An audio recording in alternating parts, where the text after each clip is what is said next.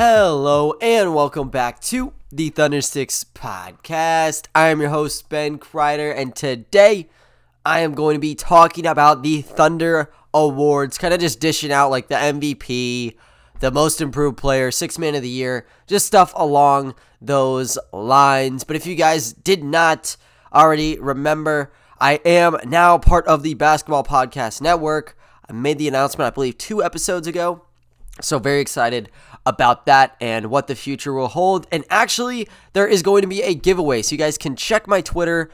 I should post the tweet by the time that this goes up, but the network is providing a really sweet jersey giveaway partnered with DraftKings.com. So out of the 30, or I guess like 23 or 26 affiliates that the Basketball Podcast Network has, they all the hosts are going to be posting on their Twitters, and whoever has the most retweets, someone out of that pool will be getting a jersey. So let's say that for some reason, you guys come through and I get like 50 retweets or whatever, and that is the top dog.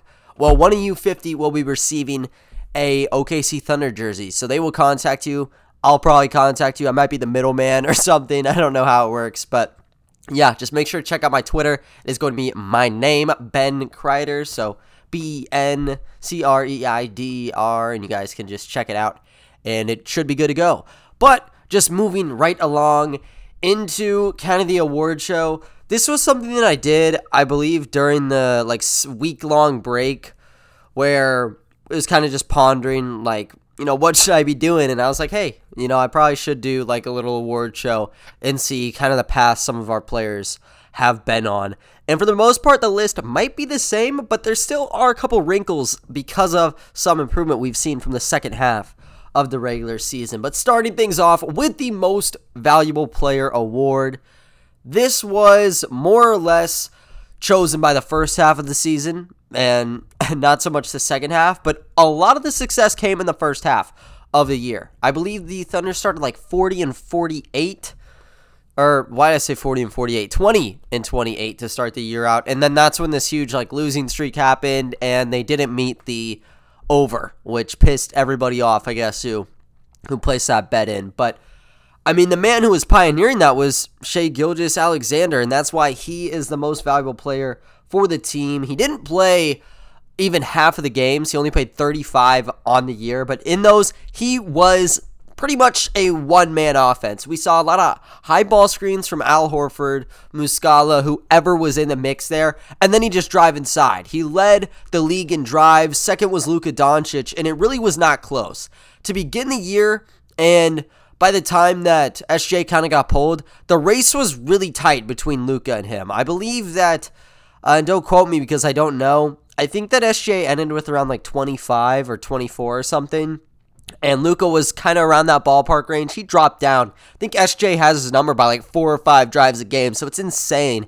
It just tells you what kind of player he was and how there wasn't a real replacement to him. When he originally started getting pulled out in February, we saw Hamidou Diallo try to be the guy at point guard. He drove in a ton, but it was nowhere close to what SJ was doing in his 34-minute sample size. But during that time, he was extremely good. I mean, he averaged damn near 24 points a game, 23.7 points, 4.7 rebounds, and 5.9 assists while shooting 54%.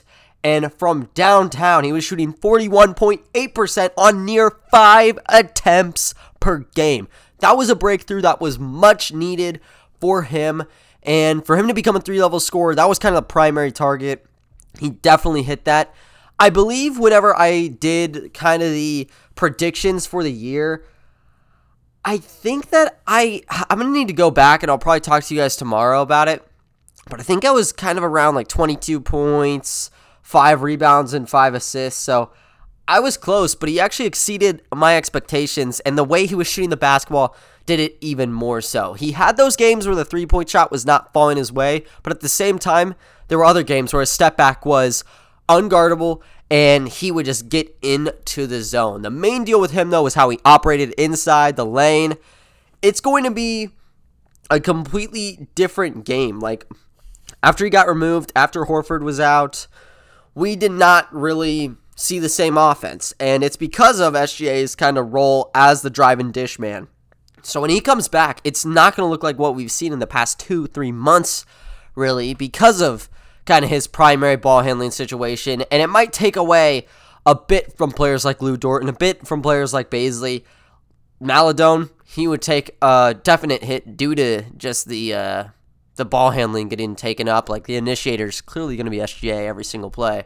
But in his time, I mean, he was the number one player, and that's why the Thunder were hovering around 500. If he did not get pulled, the Thunder might even be in the play-ins right now. They'd be on the brink of it for sure. Whether they would have exceeded what the San Antonio Spurs did, now that's another question. But they would be right there in terms of making the cut. So SGA, he is the clear number one guy for me. I think if there was going to be like a second place, maybe like a Lou Dort, just because of in the last half of the season, Dort was the guy putting up the major shooting performances, and he was the guy kind of tapping into the three-point range.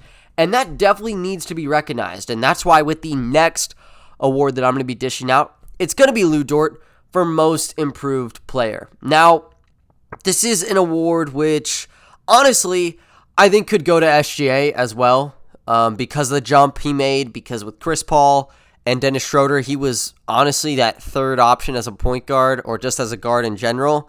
More of a combo guard. He didn't take the ball up. Sometimes he did, but not near as much as Chris Paul and Dennis Schroeder did. So he was the wingman who took the threes. Now he's the superstar, really, for the roster. So I think in a literal sense, yeah, he'd probably be that guy. But I don't want to be just throwing him all the trophies, you know what I'm saying? I think Lou Dort deserves some credit for what he's been doing. But it doesn't become it doesn't come 100%. It's not a unanimous vote like maybe that MVP pick would be with SGA. There is SGA in that hunt for most improved player, but there's two other guys that I think need to get recognized, and that's Kenrich Williams and Moses Brown. Now, I'm a guy who, in most improved player, I take it a lot different than I think what the common voter would do. And the common voter would assess like a superstar, like Brandon Ingram or something like that last season, where in the years prior, he was good. He was hovering around 20 points, but he didn't hit that little peak where he was averaging 25 or 26 a night and being like the star for the New Orleans Pelicans, I take it as I want to go from what place were you in like in NBA rankings last year to how did you end up at the end of this year. And I kind of like to think it from the Christian Wood peripheral, really. And I'm not talking about this year because I think he will be getting votes. But I mean that Detroit season. And here is what I'm talking about. If you don't know what Christian Wood actually, he was bouncing around the G League for years. He was part of the Process 76ers, actually, before he got bounced. He was playing for the Wisconsin Herd, I believe, and he was dominant. He was right around the rim all the time. He was developing a jumper, and the New Orleans Pelicans gave him a shot with a 10-day contract. And with that, he looked like an absolute monster. He was putting up 20-10 double-doubles, and his averages were just off the charts. For someone who I think at the time was like 24 years old, it would have been a no-brainer. Someone would have picked him up.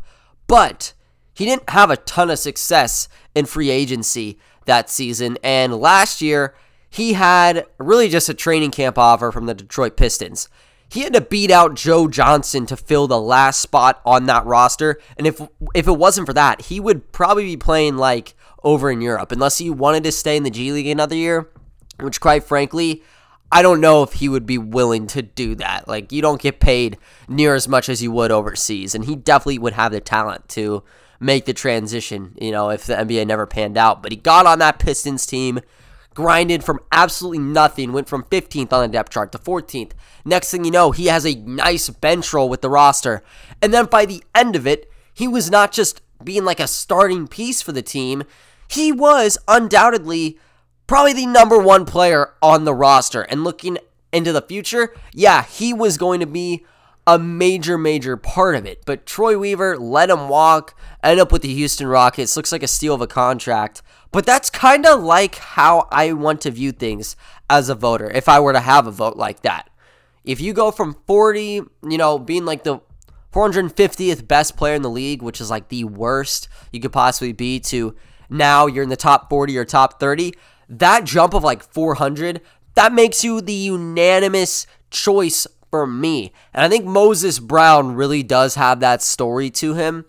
But I am kind of going to play towards, what the normal vote I think would be. The overwhelming majority would say Dort. But Moses Brown does need some credit here because he started out with the Portland Trailblazers, and actually before that, the Houston Rockets Summer League, played like 2 minutes, and then he was gone. Got that two-way deal from the Portland Trailblazers, was amazing for the Dallas Legends or Texas Legends in the G League, and then obviously wound up with the Thunder with a two-way contract. But we didn't really see him as a valuable piece starting things off. Like in the preseason, he had a couple of okay plays, like rebounds, dunks, and honestly, I got such a foggy memory from back then. It might have been the first 5 games of the year. But you know what? I actually think it started in the preseason. But he had one game, I think it was against the Bulls, where he put up 8, 10 points in no time. Had a couple rebounds there too. But a lot of it was just right under the rim, playing garbage time in preseason. Stakes are as low as it can possibly be. So those aren't real reps where you say, oh my gosh, he's going to be very big in the future. It was nothing. It was just, okay, he made a couple of nice plays, and then the regular season started and he was kind of a no-name who wasn't playing unless it was just a total blowout. So for me, I think he started out as probably the lowest guy on the chain, even below Josh Hall. No one was talking about Moses Brown. Everyone was saying Josh Hall as a two-way player, he can really be valuable. As a 6'9" point forward, he can shoot the basketball, hasn't played college, so there is more of a kind of mystery to him. Moses Brown had a track record, so I'd say he was the 17th man on that roster. He built his way up and balled out in the G League bubble, forced Sam Presti's hand to give him a 3-year contract. And now, he ended off being the starter, pretty much was placing double-digit averages throughout the entire season until maybe the very, very back end. But he was very close. Overall, he ended up averaging 8.6 points per game and 8.9 rebounds per game in just 21 minutes as a 21-year-old. So I think that's a major jump. I'd say that's kind of the oddball pick for me, just because he went from, let's just see what he can do here, not a real future really, to now he's on the roster for sure, and I don't think, you're going to drop him in training camp. He's going to stay on a damn near $1.7 million contract. It's an absolute steal. So he, at bare minimum, will be a very valuable backup for us in the future, and that's saying it very, very lightly. He has been beasting, and you just have to look at the very final game to kind of see where his contributions are. But that jump was wild for him, so I think that needs to be discussed. But Lou Dort gets it for me, and it's simply just because of how his play style has kind of molded out. And to start last season as an undrafted player, got a two-way contract, he kind of had that same deal as Moses Brown almost. He had a 35-point game, I think in the first 10 he played with the OKC Blue. I remember seeing it on a Reddit. So that's kind of where I started with him. But the shot was never prevalent with him. It was all about slashing in the basket and playing really, really nice defense. So he was a slasher there. Finally got to play, I think it was against the Timberwolves or something, and he had a really clutch loose ball dive on Shabazz Napier or something. Changed the tides of that one, and he was just a positive impact ever since, because Hamidou Diallo wasn't playing. Terrence Ferguson was dealing with other personal things. He's still dealing with that, but he just kept climbing. And that little series he had against James Harden, that is an absolute classic. There's so many different parts of that series you can dissect, but the main one for me is probably James Harden versus Lou Dort. I remember Doris Burke hyping up Dort so much. Everyone on Twitter hating it, but I loved it. I thought Doris Burke was great in that series because of how handsy he was. She was just kind of saying how it was. He was very damn physical, and the refs were not showing Harden near enough love as what he's used to, which is flail your arms and you get to the free throw line. But that series capped off with the Game 7 where he was going sharpshooting from downtown. Obviously, the main one to kind of end things got rejected by Harden. But the Thunder wouldn't have even had a chance without Dort dropping 30 in that game. And even before, that defense saved them. But the three was so shaky, and the real deal was he's going to be very good as a defensive kind of specialist. But what about the shot? And that was what was necessary. He gave us that and much more this year. So Dort ended up averaging 14 points per game, 3.6 rebounds, and 1.7 assists, had 0.9 steals and 0.4 blocks. But the big deal for me is what he was doing from distance, shooting 34.3% on 6.3 attempts a night. That is the most that was on the roster this year. So I say 34% is very good. And he'd have those games where he kind of relapse back to shooting like 2 for 7 or 1 for 8 or whatever. But for every one of those, he'd also kind of return fire with like a 4 for 4 game, or he's leading the team in points, being amazing as a two-way player. So I think that kind of overpowers things. So the three-point shot was the big deal with him, and he kicked the expectations right out the door. He has asserted himself as a great shooter, and not even just as a catch-and-shoot piece. He is still good with the ball in his hands. He can dribble and pull up.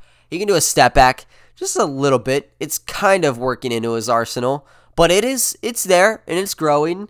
I think that though with him, it's not just about that, because who would have expected him to be able to kind of penetrate to the basket at such a high rate? I did not see it coming. I saw him as someone who could kind of go from point A to point B, straight line to straight line. Maybe off the ball movement would have been his best kind of calling card, but he can start in the corner, and if a defender sags up on him, he can shoot that corner three. And if they start tightening up, he'll do he'll start it out with like a between the legs or just a simple crossover. And then he has a pretty nice quick step just to get a quick burst of acceleration, get around into his defender. And then he just uses his frame to almost box his man out of the play and drive in hard and even attacking the basket. He showed so much aggression. He loved absorbing contact and actually trying to get to the foul line. He ended up averaging 3.2 of those a game, shooting 74%, which is a big upgrade from what we saw in his rookie year. But it was just all around on the offensive side. He was a great, great piece. And I don't know if it's at like a star level. I don't think you can use him as like a big three just based off of the offensive game. But the defense he's been showing, it's still at that very high level where he could seriously be getting like all defensive second team votes from not just OKC Thunder media, but actually the grand public. If the Thunder were playing much better and they made the plan or something, he'd probably be on one of those teams. Since they were kind of bad, I don't know if it's going to kind of work towards his favor, but he definitely is in that kind of upper crust of players right now. So the defense is at an all-pro level, all-star level, all-defensive level, and the offense took form from like just a basic prototype. He's okay at finishing around the basket, can't hit free throws, doesn't have a three-point shot to him. Is he going to be, another Andre Robertson? And he's clearly not going to be that. And he could seriously work into a three-level scorer, and that's going to be a very scary sight to see. So it's been a huge jump for him. It's going to be very important to see where he goes in his third year, though, starting off next season. But for the next award, I want to do Sixth Man of the Year, and that's going to go to Kenrich Williams. I had two other people in that area. Well, actually, only one real main one, and that was Ty Jerome. I guess Alexei Pokusevski might fit in that, though, too, because he was playing a lot off the bench. Now, whenever he started kind of turning up, he wasn't playing actually off the bench. He started 28 games and played 45 overall, but he was still playing off the bench a good amount. I think, though, that you need to give it to Kenrich. And Kenrich did play on the starting unit. He played 13 of his 66 games there, but the grand majority, he had to be a backup, and it actually be to the point where you kind of knew Kenrich Williams was better than some of the people that were starting over him, but it was almost like, you kind of get used to it, like almost like when James Harden had to start off the bench. Like, you knew James Harden could be part of that big three with Russell Westbrook and Kevin Durant. He practically was. But you knew he was better than Thabo Sefolosha. He just played in that designated bench role. I think that's kind of how Kenrich Williams was. And he wasn't just playing at shooting guard. He was playing at small forward, even defending power forwards. Like, I think when he got traded to Oklahoma City, he was listed at the 4. He's not been that. He's able to guard 3 positions, though, at a very, very high level. And it's not just that. It's also the offensive game that really turned up for him to the point where he was averaging 44.4% from three-point land, attempting 1.8 shots per game. So not a ton, but, he was still hitting regardless of kind of that sample size he was taking a game. So overall, he was averaging 8 points, 4 rebounds, and 2.3 assists per game while getting 0.8 steals. And for him, he was kind of like a Swiss Army knife in the sense that he did a lot inside. Like, the biggest kind of breakthrough game for him, where I think the idea of him starting or the idea of him playing above Hamidou Diallo kind of shot up, was against the Chicago Bulls. And this was in February when everybody was hurt. I think it was like insignificant almost. It was like 16 points, 8 rebounds, and the Thunder pulled off like a comeback victory, or they were very, very close to the win or something. But in the fourth quarter, you know what? It was an overtime game. I remember covering this, but in the fourth quarter in overtime, Kenrich Williams was the man. At like 6'7" at the 2, forgot who the Bulls were placing up against him, but it definitely was not pretty. He worked inside for everything, and it was the offensive rebounds that really got his name on the board. That's what it was. It was the second chance points he was getting off of just flying into plays, scalping down the rebounds, and reaping the benefits of them. So the 4.1 really doesn't speak enough volumes as to what he was doing, because a lot of the really rebounds he was getting were just kind of coming out of nowhere, just left field. And when he was going for, rebounds, he was averaging 1.3 of those on the offensive side anyways. He was very versatile in that sense, but the 3 really made him legitimate. And he's not a guy who's going to have the ball a lot. The only time he's going to be there is really for backdoor cuts and catch and shoots. But in a catch and shoot spot, I'd seriously rely on Kenrich Williams more than most of the players on this roster, just because of how he's kind of turned up in the major moments when taking those shots. And he still has those games where he's like shooting 1 of 3 or something from downtown, but he makes up for it on working like in the post and actually in the mid-range, because he is good there. But he always seems to be kind of in the top bracket when you're talking field goal percentage. So that's the main deal for me. But it's also just the impact that he's had, because if you would have taken him out of the second unit, what would their defense have looked like? I don't think it would have looked that pretty, to be quite honest with you.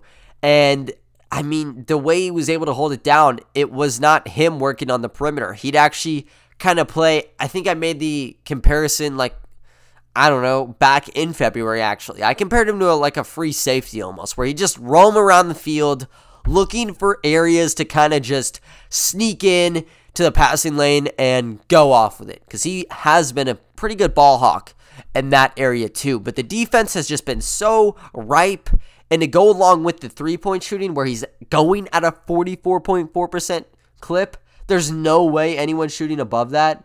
No one is. Next closest is Ty Jerome, but he's just been so hot there to the point that I'd assume back whenever the trade deadline was going on, the Lakers, the Clippers, the Nets, anyone you think is going to be winning the chip, and anyone kind of even in the lower areas, probably inquired to Sam Presti about his availability. And Kenrich Williams wanted to stay. I would assume that to get him on a 3-year, $6 million contract, it would need to be a lot more than what he was given. But yeah, it's nice to see he's staying around. He definitely was the stronghold of the bench. I know that like in the very, very beginning of the year, Mike Muscala was almost that for some of the performances he was putting up. But for the full 72, Kenrich Williams definitely ranked number 1 in the bench area. But just going back onto defense, and I was stressing it with Kenrich Williams and I was stressing it with Lou Dort. Those are the two that you really need to pick for Defensive Player of the Year. And I kind of already made my case. It's going to be Lou Dort there. Because of how he plays on the ball. My goodness. If there were kind of some highlights for his defense, I think the main one that sticks out to me is that close game, I think in March against the Los Angeles Lakers, where he was on the right baseline with LeBron James. And this is almost like the final play of the game. I think the Lakers got bailed out at the very end to escape it. But LeBron James, he started out around that like right corner, pressed up against the baseline, worked into like the mid-range almost, and was just kind of dribbling, sizing up Lou Dort, trying to feel him out before he took what would have been the game winner. And Lou Dort's hands were just going all over the place. I don't even know what a just comparison for that would have been, to be quite honest with you. But the hands were just going everywhere.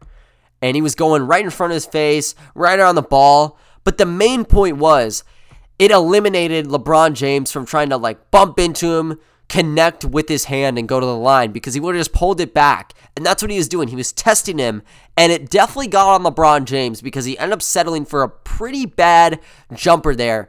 Did not go in, as I mentioned, but they ended up winning the game anyways, so take that as you will. But that was a play that stuck out to me. There's much more that really fly along those lines, but I think that one really kind of encompasses everything. It really just puts it into almost like a summary. I don't even know. But yeah, that was the one for me that kind of stood out. And it's just been all about the defense for him all year. But the offense, like I said, has been very prevalent. It makes you wonder where he kind of caps out potential-wise. There are some restrictions just due to his frame. Like, he's not going to be the fastest guy on the court. Are you going to put him in an ISO spot? Absolutely not. But can you work on that pull-up game? Can you make him even more effective penetrating the basket? He did a very nice job of collecting free throws to end the year off. I think Bazley would probably be number 1 for me in that spot, but he still got very good at improving there. It was just all gradual, I'd say, throughout the season. There were never real bumps with him like you could say with a Bazley or other players, even like SGA at times. He was just always a nice, solid piece, and in the worst cases, yeah, he would be a bit frigid, but he always bounced back, and the offense could be kind of shaky, but no matter what, his defense was top of the team, and I don't think you can say that with really anyone else on the roster. So he is number 1 with me.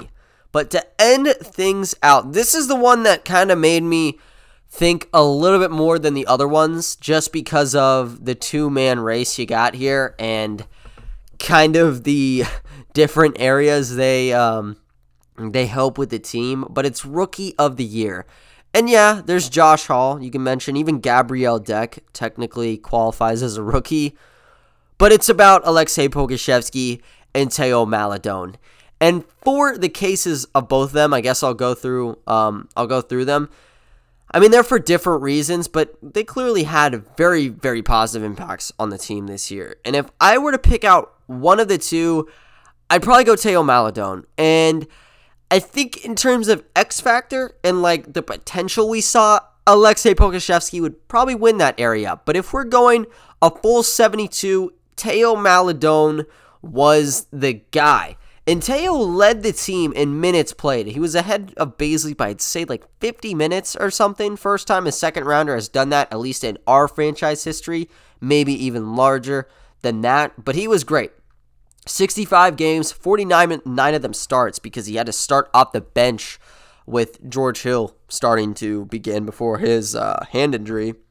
But he was all there, and he averaged 10.1 points, 3.2 rebounds, and 3.5 assists, 2.2 turnovers to go along with that. But he shot 33.5% on 4.8 attempts from distance, so he was working everywhere. everywhere. And it was almost like one of those Rookie of the Year cases, or I guess most improved player cases, where he started out even being questioned by Presti, like, should he be playing in the G League? And that was the intention with him, to go along with Isaiah Roby to start things out. But then what you ended up seeing was he just broke out in the preseason, specifically against the Spurs. I think it was like a 20-point or 18-point game he had. And him and Isaiah Roby were the dynamic duo. They were the highlights of the preseason, at least in my opinion.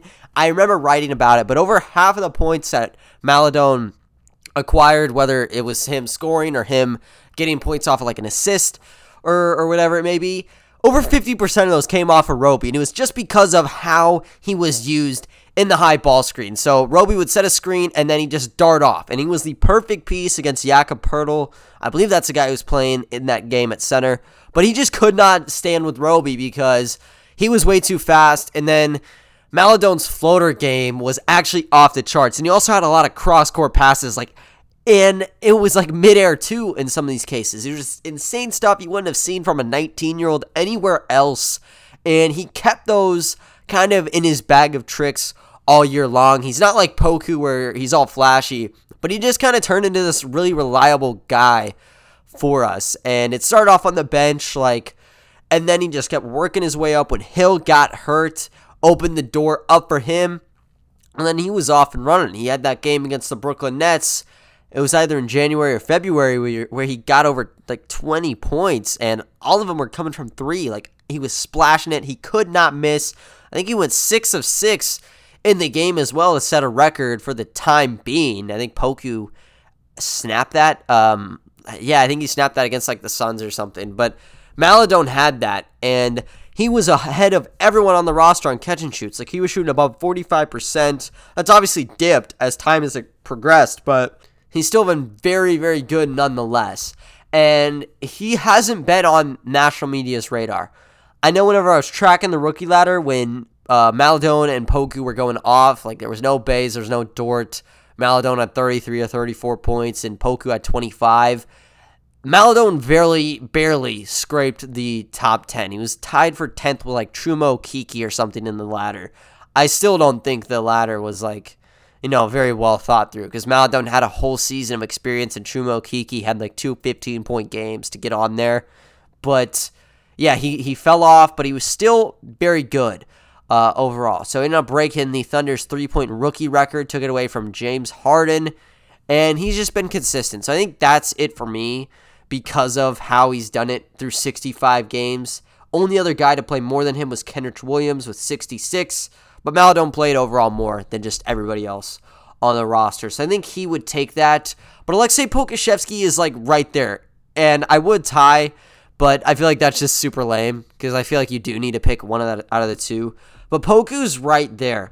And to start out the season, this was a player who everyone thought of as a project piece. And even when he was selected, the talk was he probably will not be all that great. He was playing in the B League, and I think Greece. That's where Giannis started playing too. But it was all of, he's super, super raw. Look at his frame, 7 feet, and he weighs 190 pounds. They juiced him up 15 for the draft combine, or I guess they didn't even have one. But whenever he got drafted, he's listed at 205, 206, maybe even more than that now. But, he looks very, very tiny and fragile at his frame. So the expectation was he'd be someone that is a McDonald's All-American, and there would be bumps in the road for him, and it'd probably take 2 years to even gauge where he would be at, just because of the fact he was drafted at 18 years old. He started the league out at 18. He turned 19 at the back end of December, so he made the draft cut by a week almost. He's younger than some of the top prospects even in this draft class too. So yeah, he was super young. And to start out the season, he looked exactly as advertised. Could not make a 3. It took him weeks almost to finally drain one down. And it was very sad, because against the San Antonio Spurs in the preseason, he looked good. He had double digits in the game. He was hitting mid-range pull-ups, and then he just entered the league and he couldn't make a shot. And it was kind of everyone was saying it was based off confidence that he wasn't making them. I guess maybe it was a mental thing, but he also was just having turnover after turnover. He never seemed to have things together, and everyone on social media kind of just immediately said he's a bust. This was a terrible pick. Just total hate towards the guy. And they were kind of begging, saying we should have picked like Quickly, or I guess at the time that was probably the hottest guy back then. But yeah, that was kind of the talk. Like, he sucks. He's trash. And people still have kind of those same reserve rights. Now, it's in a very small area now, but there's still people who are hating on the guy, which is ridiculous. But he battled through that, really went from the start of the year to the NBA G League entrance with no big game. He just seemed like he was never in rhythm. So the G League bubble kind of made sense anyways. I will say, though, I think in like the final week or something, he was getting a ton of blocks and he was getting rebounds. The shot was kind of going together, but it wasn't anything too special. I do know that there was a lot of chirps, though, not about Ty Jerome going, because he made sense, but people were hesitant about bringing Aleksej Pokusevski, and they thought, hey, he's leading rookies in blocks right now. He's kind of turning up on the shot. You should just keep him in and continue to play him. But Presti wanted to try him out in the bubble. Probably the best decision that could have happened. Worked with Moses Brown, worked with Ty Jerome, and it sure as hell worked with Pokusevski, because it gave him that platform to be able to make a ton of mistakes. Every turnover didn't kind of change an impact of a game. Like, sure, you could get a couple losses with the blue system, but does it really matter? No, because you're going to be bouncing right back into the pros in 15 games, and it's a 15-game season. Who cares? I think the Lakeland Magic won the championship that year, like this year, but who cares? It was like a month. This was pretty much like summer league basketball that was going on, so it gave him the room to be able to throw really terrible passes, to be able to have those 1 of 10 games, but it also put him in the forefront of, just playing with the basketball first off, but also just distributing and even, working as a shooter with the ball in his hands. So those growths led to some highlights, this diving catch he made, and like throwing over his head to Moses Brown for a lob, him working in the pick and roll with Moses Brown, and him just shooting the lights out in some of those last games before he got kind of pulled back into the NBA. I think it made a big difference, and since he's returned, and since that like second half of the season started, he probably has been better than Theo Maledon. He's had those major games, and none of them were bigger than the one he had in the season finale. Like 29 points pretty much is the reason they don't have a 14% chance of the number 1 pick. But, I mean, he just kept taking gigantic steps that, if he can build up the frame, he already has the physical tools. He's looked great as a passer. He's done no looks. He's done, behind the back passes, just wacky stuff you don't see from a 7-footer. You've seen ball handling skills from him, pulling up for jumpers, like just using his elbow to almost like just swing around defenders, to use his arms to fling up like an underhanded scoop shot. Just weird stuff to go along with like soaring dunks. He has the traits of like a star, damn near, at least from like a physical, I guess not a physical stance, but with the frame he has, some of the stuff he does you don't see from 7-footers normally. And once he builds up and becomes just a bigger player, we'll see. But yeah, he does have the inklings of being a legitimate future piece. And I think Maledon goes for the same. The real talk is like 6-man for the rest of his career. I don't know if you want to chalk him up already like that. Like if you get a Jalen Green, it becomes an issue almost, because I feel like Green already warrants starting. Same goes with Cade Cunningham or Jalen Suggs.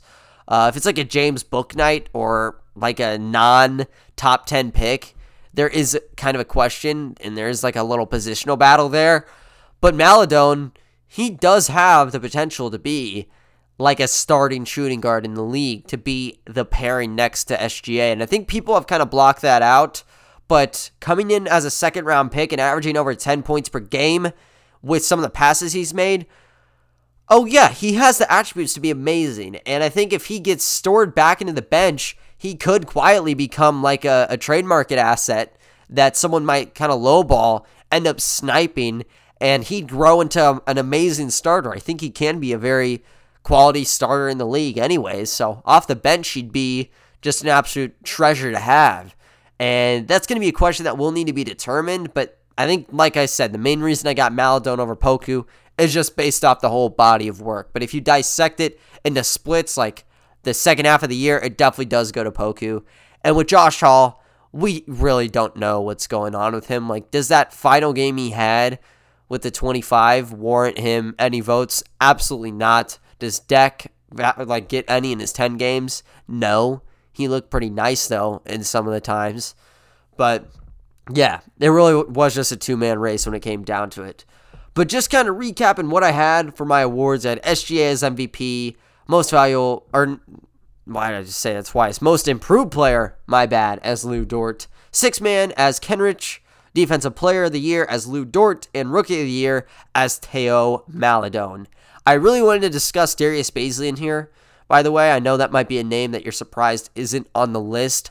I just couldn't really find a way to squeeze him in. I think that in terms of finishing, he has become a great player. So I guess most improved could be a slot you could try to make room for there. But I think the three-point shot really needed to develop in a major way for me to put him in the most improved player area. So if that were to be juiced up a bit, he definitely would have been in this spot because he shot like over 5 a game and he shot 29% from distance. That just doesn't cut it for me.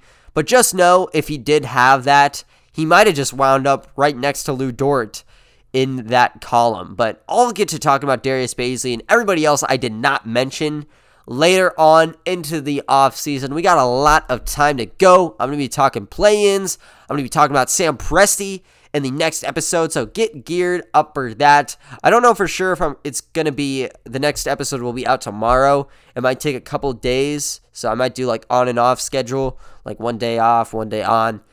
It's just going to kind of be determined as we work through the off season, but there's a lot of stuff to go through. I'm very excited for it. Hope you all are too.